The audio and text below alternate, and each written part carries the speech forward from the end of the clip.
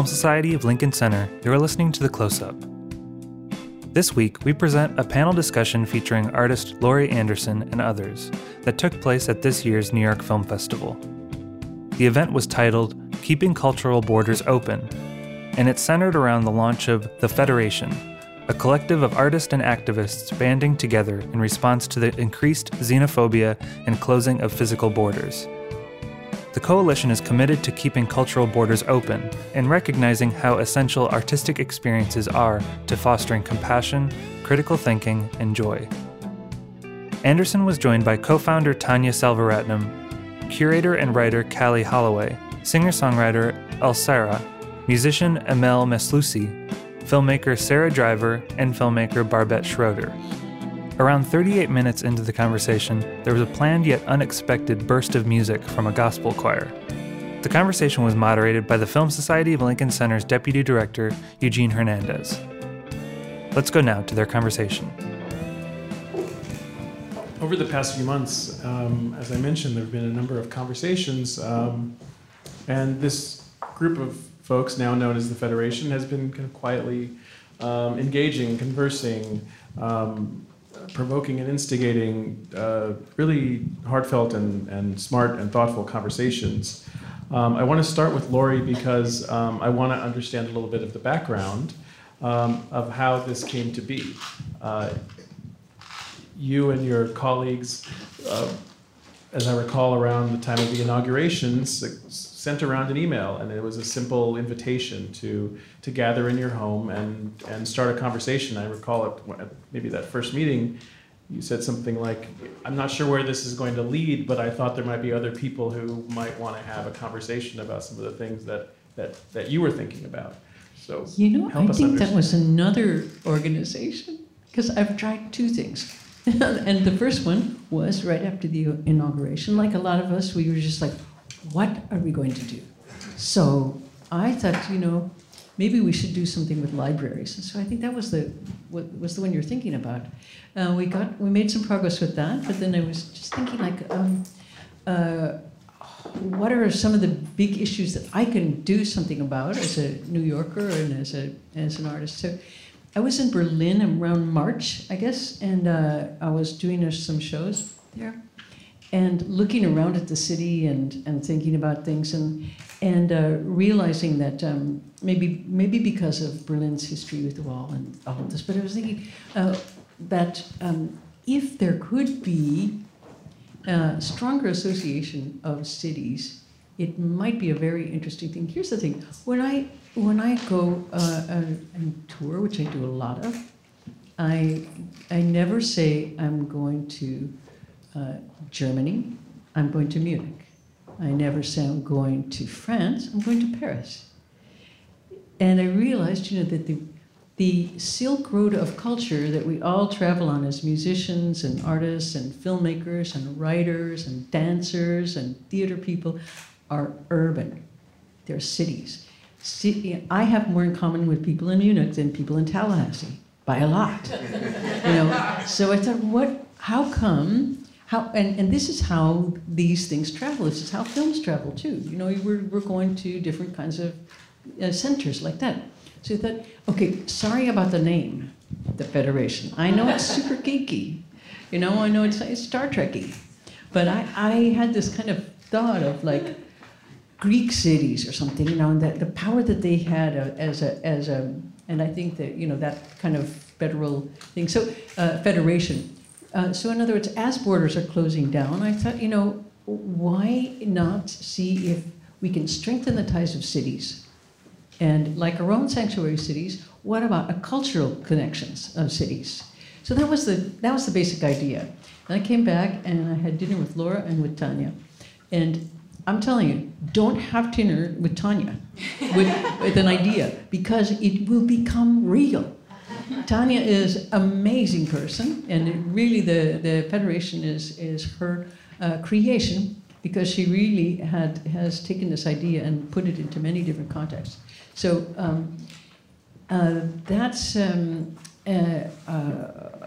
so what we're trying to do now is take advantage of the film festival and hear what everybody has to say about well, particularly about borders, because that's one of our issues. I don't know how many of you have seen The Human Flow yet, but one of the great facts of Ai Weiwei's new film is that I was startled to hear was in 1989 when the Berlin Wall came down. 70 countries, 10 countries in the world were surrounded by fences. And now 70 are by walls. We are not, this is the way we are moving right now. And we have to really pay attention to that as artists and people in the cultural world is to see if we can get around that and think about what national borders mean in terms of our own circuit. So that's kind of how it started, and then Tanya took it from there.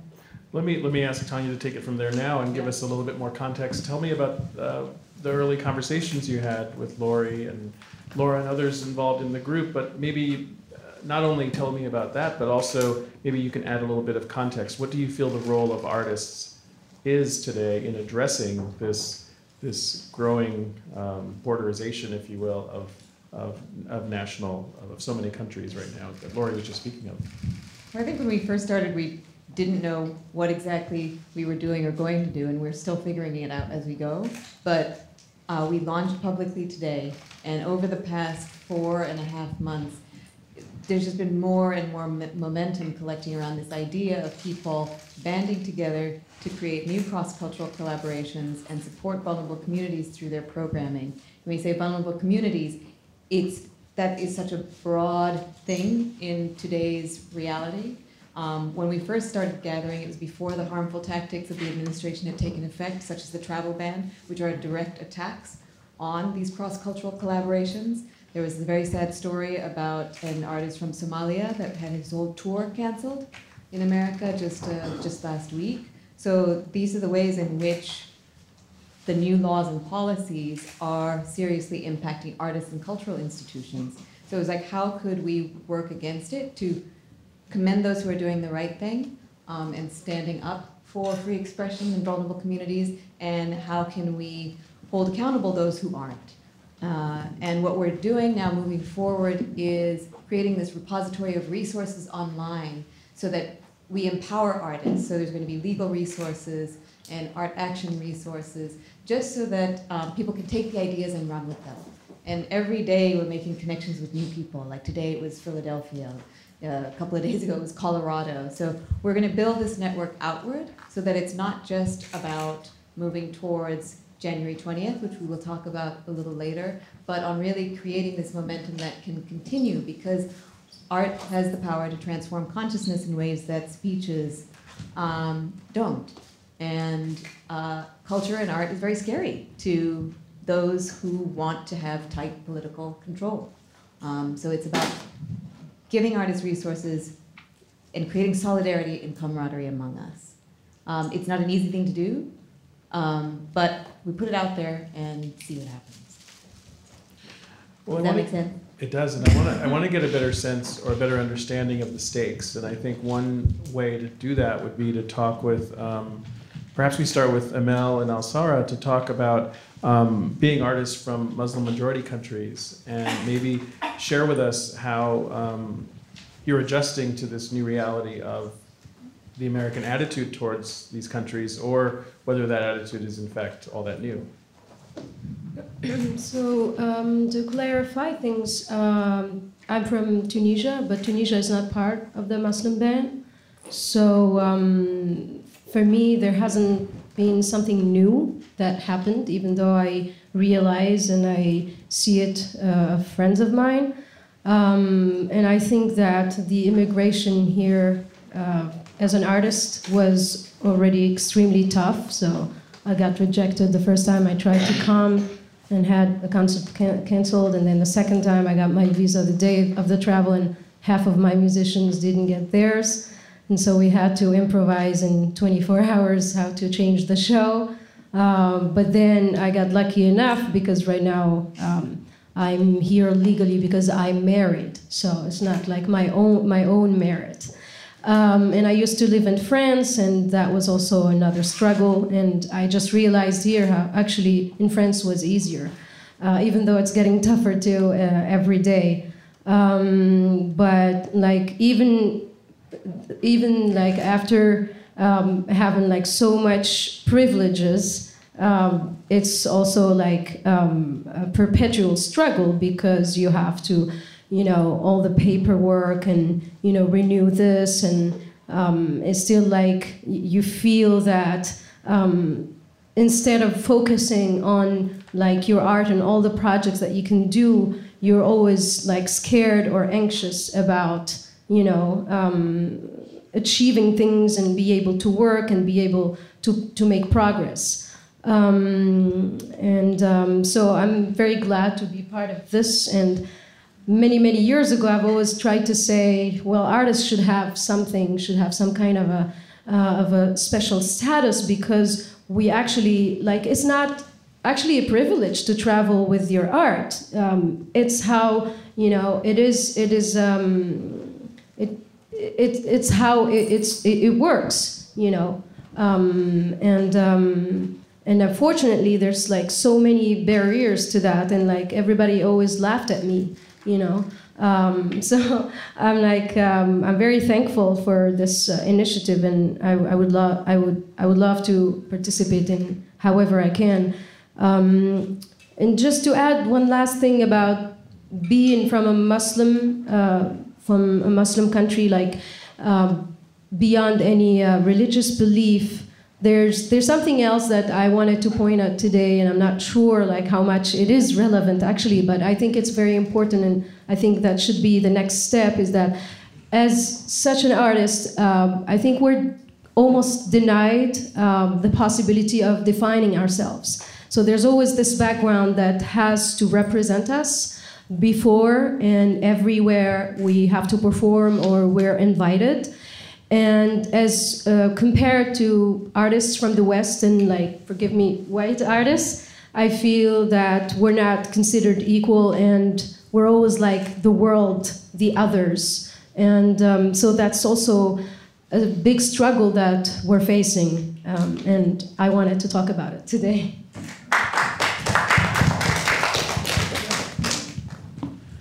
I wonder if Alsara, or I wonder if others on the panel also would like to react to respond to this question. Or I think, thank you, Emil, for your words. I wanted to add, in addition to that, the first question that I get asked whenever we're being booked for a gig is, what kind of passports do you have? And the reality of that means who gets to become a musician and who gets to become a touring musician and why. And does that mean that everyone who's talented makes it? I've been through various forms of papers and passports. I've been living in the States since 1994, and I now hold a US passport. I entered legally with my family. We applied for asylum, and we were illegal for a while. From the time of my application to the time when I was able to travel was a 7-year gap while I was waiting for papers trapped inside. That's the reality of borders. It has actual applications on people's bodies, regardless of art. I think artists are sort of like the butterflies of the geopolitical environment, we're the first ones to go down. And again, even though I've been a US citizen for a really long time, I still get asked by promoters as one of the first questions, what kind of passports do you have? While at the same time, there's this need for authentic imports or exports from places that are considered less desirable as people to enter, and you want to sample that. And it just, the entire balance just continues a very colonial setup that's always been there, of what do you want the raw good, but you don't want the actual thing that comes with it. And I actually agree with Lori that art does happen in a lot of urban centers, but I think art historically has always happened across borders in non-urban centers as well. And from there, it migrated into these concentrations that we see today. And yes, I have absolutely so much more in common with someone in Paris than I do with someone in Tallahassee. You know what I mean? And that is about the art pipeline. And artists have always created little pipelines for each other, and I don't think this is a very new thing. You know, we've always needed to do it. It's always been a need. And if you wanna, because before you make it, there is a whole bunch of years of not making it. And you're still doing your art, you're still doing your work, and it's these pipelines and these networks that keep us afloat, that keep us connected, and that have been around really since before borders or passports. And so I love the fact that we are utilizing now a digital age and actually spreading that network. And to me, globalization is not necessarily just a bad thing. It's got some great things that go with it. And some of that is this urban global connection. Some of it is this pipeline and this network that you can become a part of and really help each other out. Yeah.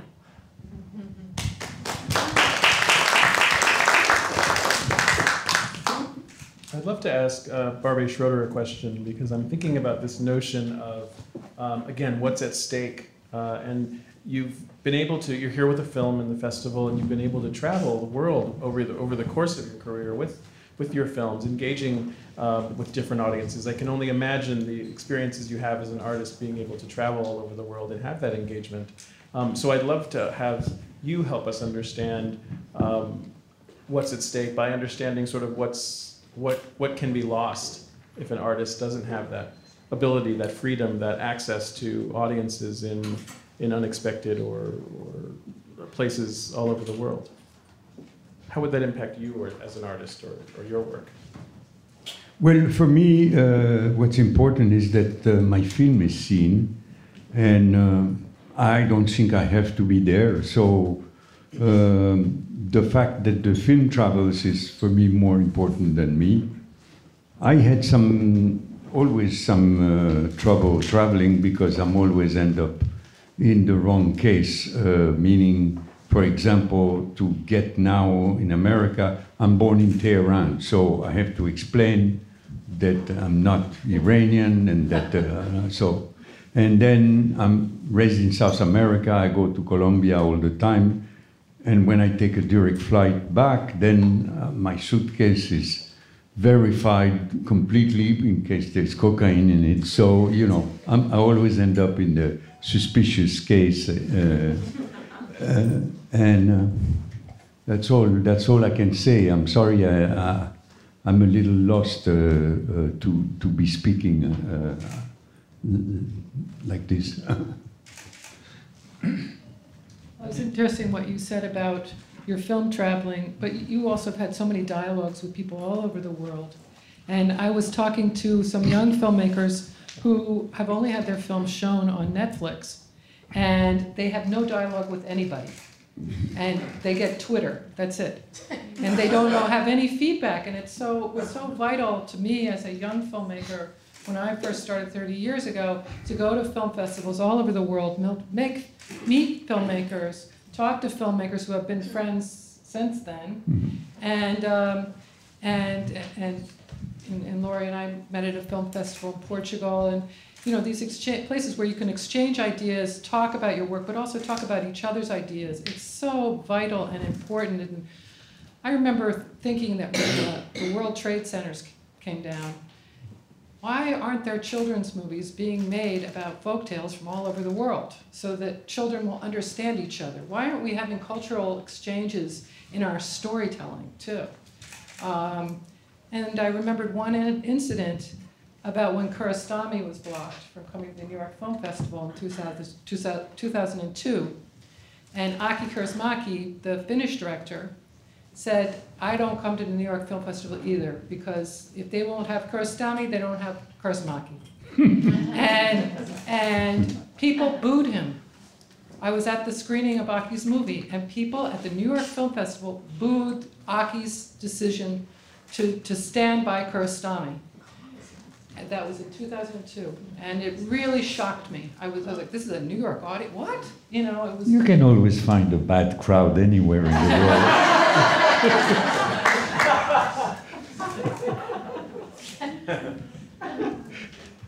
But I think, also this digital thing of people looking at their phones all the time and not having dialogues and not having exchanges, I think that's a very critical problem. Yeah, definitely. I mean, it's scary. It's like, someone had a conspiracy, like we will all be really like zombies, and like the most we see, the less we feel, like the more we open, the less deep we are.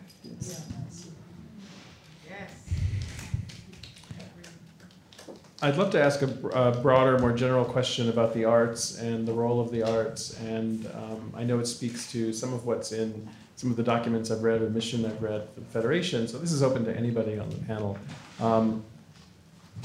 The broader question of how the arts can be used as a catalyst for building bridges rather than walls. How is that?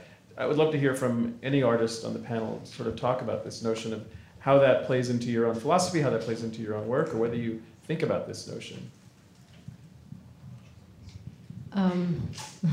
Well, I think the first time I came across this notion was in 2008 when I just moved to Paris from Tunisia, seeking and very thirsty to try to meet some audience and try to develop some kind of an artistic project. And I was invited to participate in a concert that was called Bridges Not Walls.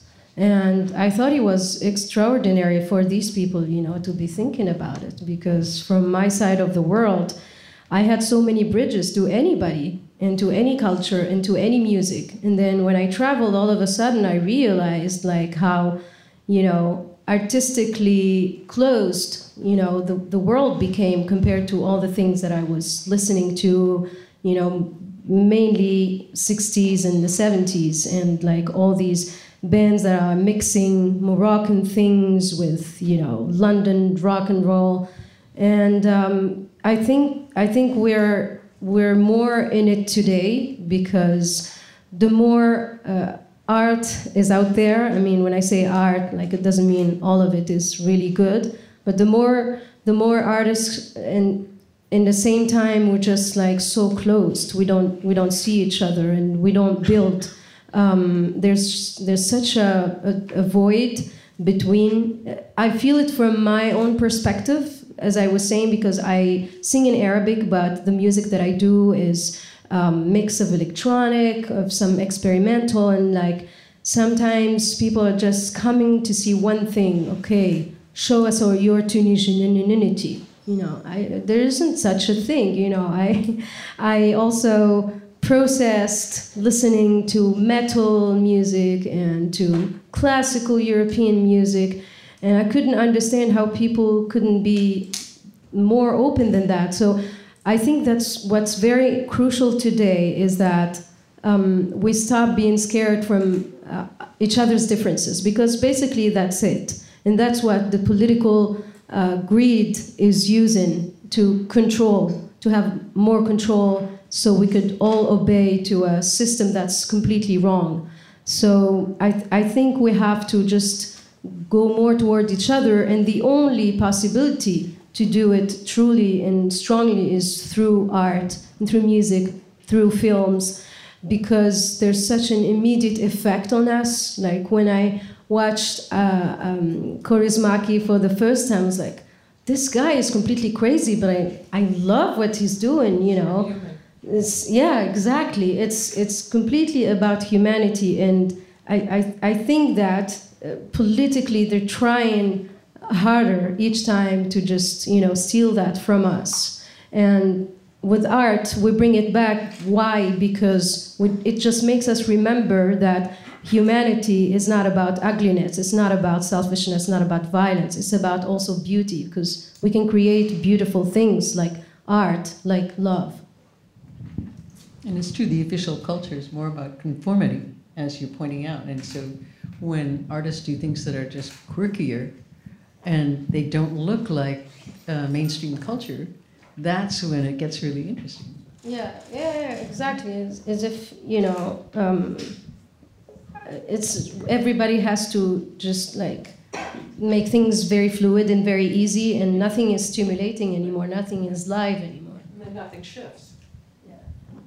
And I think that when we're in moments like this where we're dealing with oppressive and regressive powers and forces, it can often start to feel like our existence is purely defined by our opposition, which is a really reductive way to see ourselves, right? We are so much more than that. So this feels like a really critical moment to me to have an artistic response, because we're not just the negation of another thing, we are also, art in and of itself is creation, it's innovation, it's thinking beyond the very sort of constrained battles that we're fighting right now, which is why I feel like this is such an important project. And when we talk about cultural borders, we're talking about physical borders here right now, but even within the US right now, I feel like we are in a moment in which cultural borders are being not just reified, but created in all new spaces. And so this is a thing that we're talking about within this country and beyond. Yeah, and I think it's important to acknowledge that when people or communities are being targeted, people have a kind of a duty to stand up for them. And that the targeted shifts, it's not fixed, and that what we're experiencing now is not actually new. I just remember post 9/11 with the targeting of communities. I come from a country, Sri Lanka, that was one of 14 countries on the U.S. government terrorist watch list for many years. So the targeted shifts. But what is important is to have the artists always striving, if they can, to use the arts to create, to build these bridges and to foster understanding, and also to create joy, moments of joy, because that's so important. Because I think so many people are just dealing with anxiety and fatigue right now. It's like relentless. So it's like, how do we uplift it as well? And I think, when Laurie gave the inspiration to start the Federation, it was about kind of building up and uplifting as much as it was about fighting back and defending. We have a major problem in this country. They are dropping all the arts in the public school system. Yeah. The first thing that goes is the music and art program, and the teaching of the importance of the imagination. I'm really struck by what you said about the borders in our own countries, in terms of culture, because certain people are supposed to go to that and other people are supposed to go to that. And this is one of the things that I love about, especially European festivals, not so much in the US, is that they're such a wild combination of things for you to see. And so, and they're all, they're ticketed in a way that mean that you can go and see something that you wouldn't normally see. Here in New York, the only people who go to the opera are the ones who have the clothes for the opera and the money for the opera. And so kids are not going to the opera. Now, in a big festival in Europe, for example, there'd be the Peking Opera, and a kid can go there or see rock and roll from Kansas, or theater from Amsterdam, and it's the same ticket price, and this kid goes, I love opera, but we have a very, very stratified, codified way that we look at culture in this country, and certain people go to certain things, and we don't mix. So this is what would be really exciting, is to get more energy in terms of the mix, and make it possible for anyone to go to this event, let's say. You don't have to look a certain way or spend a certain amount of money. And we don't really do that. We're kind of niche pushers in culture in terms of even New York. Where certain festivals are for certain people, and other people feel really uncomfortable there. So I think we could get just wilder about it and make more interesting mixes. But we are pushed into conformity. That's why I really was struck by what you said as well too. We're pushed to conform to even to your own exotic little scene that you think is cool. So you can't get out of that. This is very frustrating to people. So I think if we had more of that attitude of wildness here, it would really help. But it's very controlled and fed to you like this is your culture, and this is your TV show, and this is your HBO series, and you're gonna like this. It's corporate, and it's all about marketing to what people think you're gonna like. You've all experienced as hey Laurie, you like that book, you're gonna like this book. I'm like, wait a second, that book that I just ordered on Amazon, that was a gift. That wasn't for you. don't think you know me by what I just bought.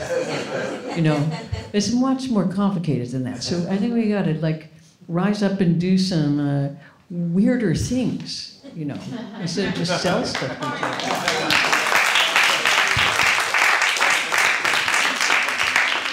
I agree with you, and I think you said something. A key point in that, though, is the money. The fact that you can experience all these things at festivals where everything is under the same ticket price and it's not too expensive already shifts a dynamic of who can afford to try something new. Can you afford to throw away the 10 euros versus the 120 euros? You know what I mean? And why?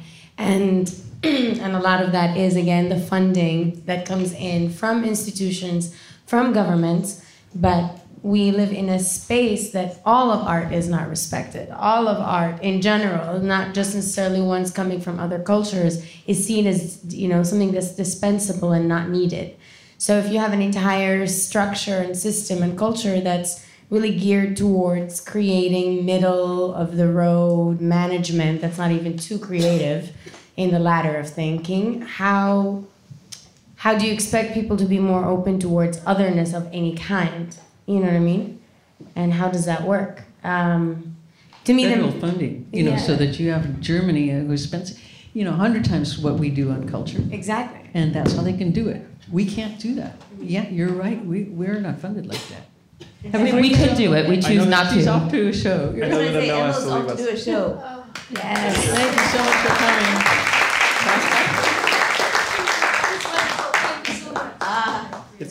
We unfortunately live in a place where we don't just choose not We're to. going to be joined by Jose Parla. Tanya had invited me, and I just flew in from Tokyo, so I didn't know if I could make it on time, but I'm really happy to be here, and I think I have a lot to add. Thank you. Please jump in at any time. Welcome. Well, I'd like to just say hello and introduce myself and sort of answer to a lot of the things that you've said, because it's resonated with me all my life. I was born in the United States to Cuban parents, but grew up in Puerto Rico as a child and came back at the age of 10, so I remigrated in a sense. I was called a refugee, I was called tons of names in school.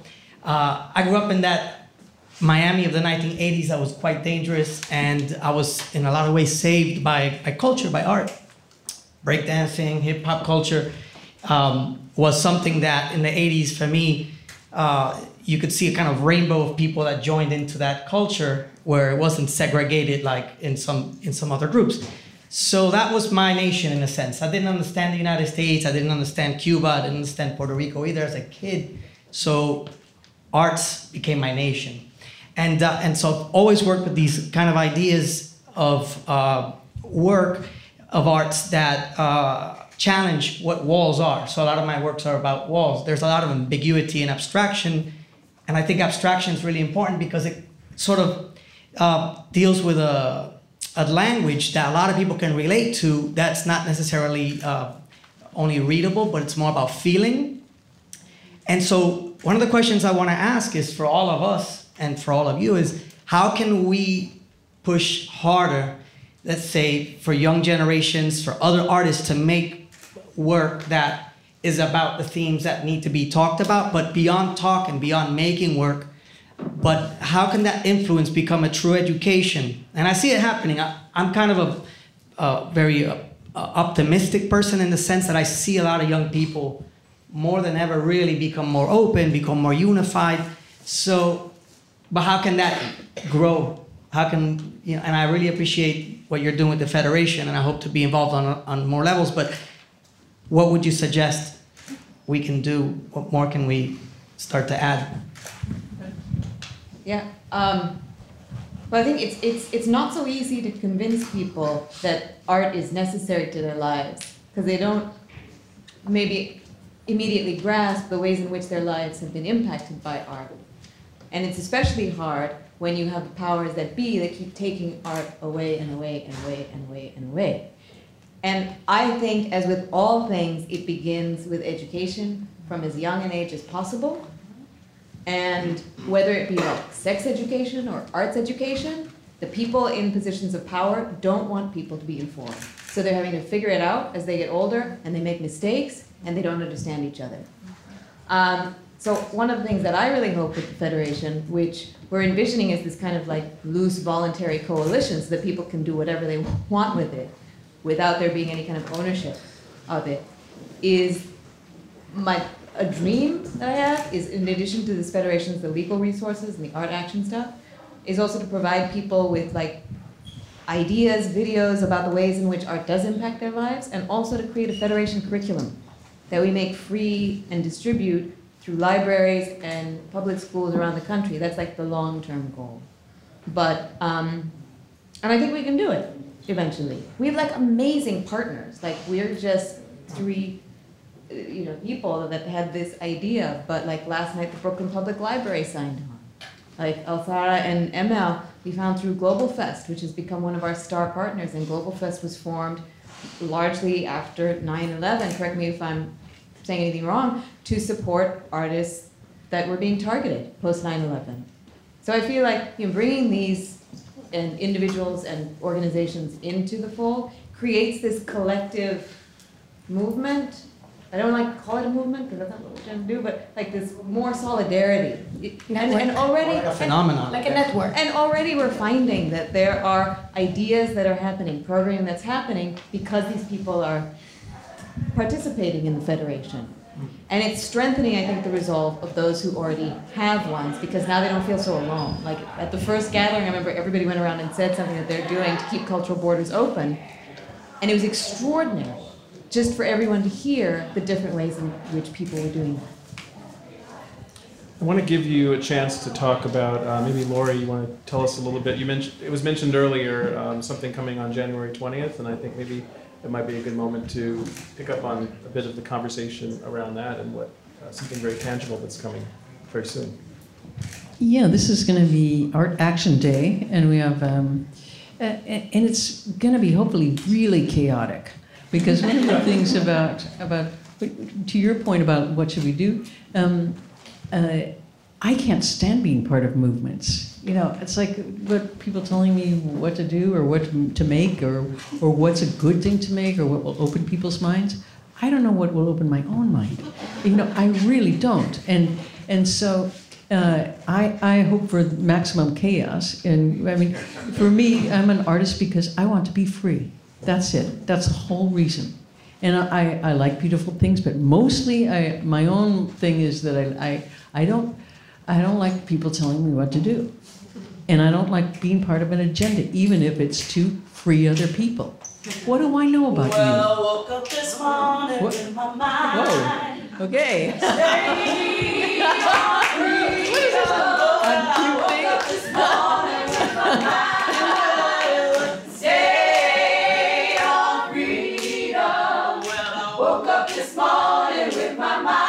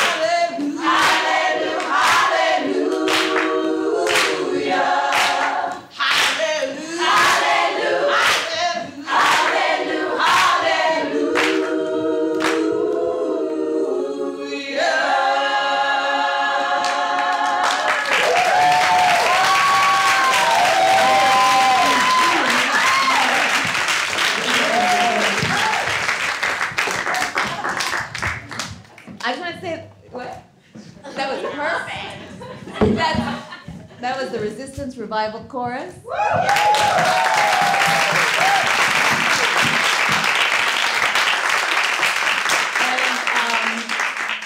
We didn't exactly plan that cue, but it was perfect. I heard what you decided on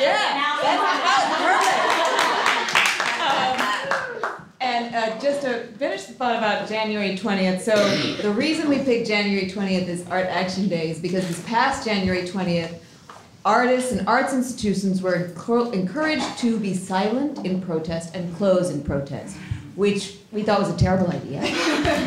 You don't tell artists to shut up. So what we want for this next January 20th, it's obviously many milestones. It's the first anniversary of the inauguration. There's going to be a lot of rage on that day.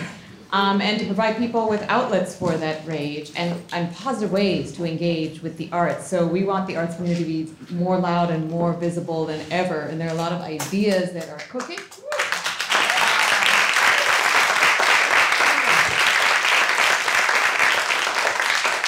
And if you go to wearethefederation.org and tell all your friends, we just launched the website today. There's some and we're going to keep building it out over the next 3.5 months and adding the resources and building the community. And who knows? We'll see what happens. But as Lori said, the more chaos, the better. Yes. So, Well, thanks for coming, everyone. You know, there's just certain moments when you're like, it's kind of great to be an American, right? Thank you so much for singing that song.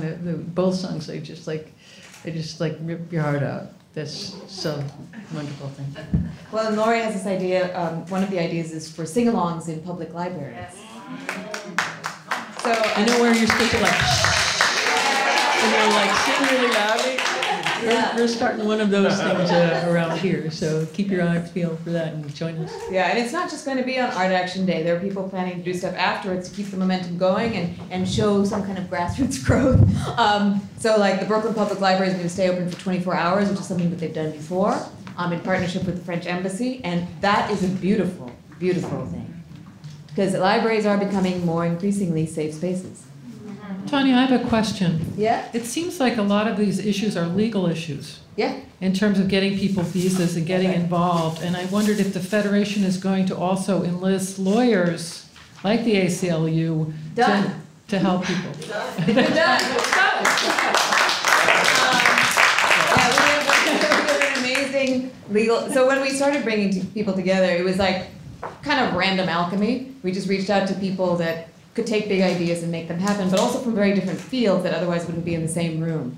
So it's not just from arts and cultural organizations, it's also from educational institutions, from libraries, from social media platforms, and from social justice organizations. So we have a legal resources team that is amazing. I've seen the draft of the toolkit. It's comprised of people from the ACLU, from Tamizdat, which is an artist immigration organization, deals with some of the most heartbreaking cases right now involving artists, and people from the Knight First Amendment Institute, Tow Center for Digital Journalism. So yeah, we've got a great legal resources team working with us. But we are not a C3 or C4. We don't want to be. We want this to be a voluntary coalition. But we will be able to direct people to places that can help them, and also provide them with some basic information about empowering artists and also how to deal with artist visas on the website. And we're planning to launch those on November 1st.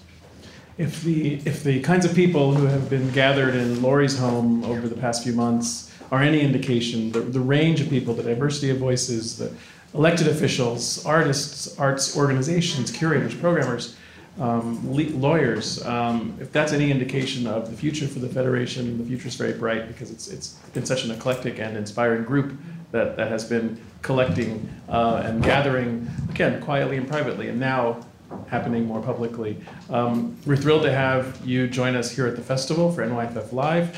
I encourage everyone in the room to continue to engage with the art and artists that are being presented here at Lincoln Center over the next few days. See Barbet's film, see Sarah's film, see other films, challenge yourself, see a film that you've never heard of by an artist that you don't know anything about. Is Ai Weiwei showing again? Human Flow? My Way Waste film opens in theaters, not here, but it actually opens in theaters tomorrow. Today's Wednesday. Opens on Friday. Okay. So I know it's playing at a theater around the corner. He's going to be there doing Q&As around the city. I encourage you to see it.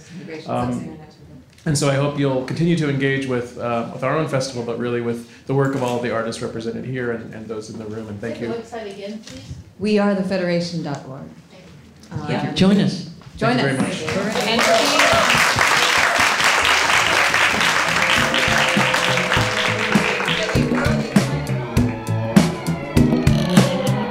The Close-Up from the Film Society of Lincoln Center is produced by Michael Odemark. Our opening music is by Steelism. You can subscribe to The Close-Up on iTunes and Stitcher.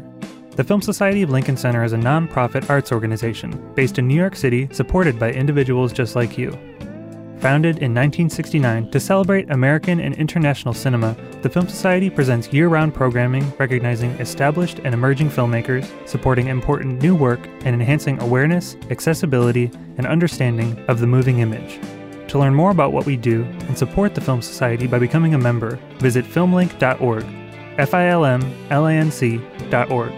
The Film Society of Lincoln Center. Film lives here.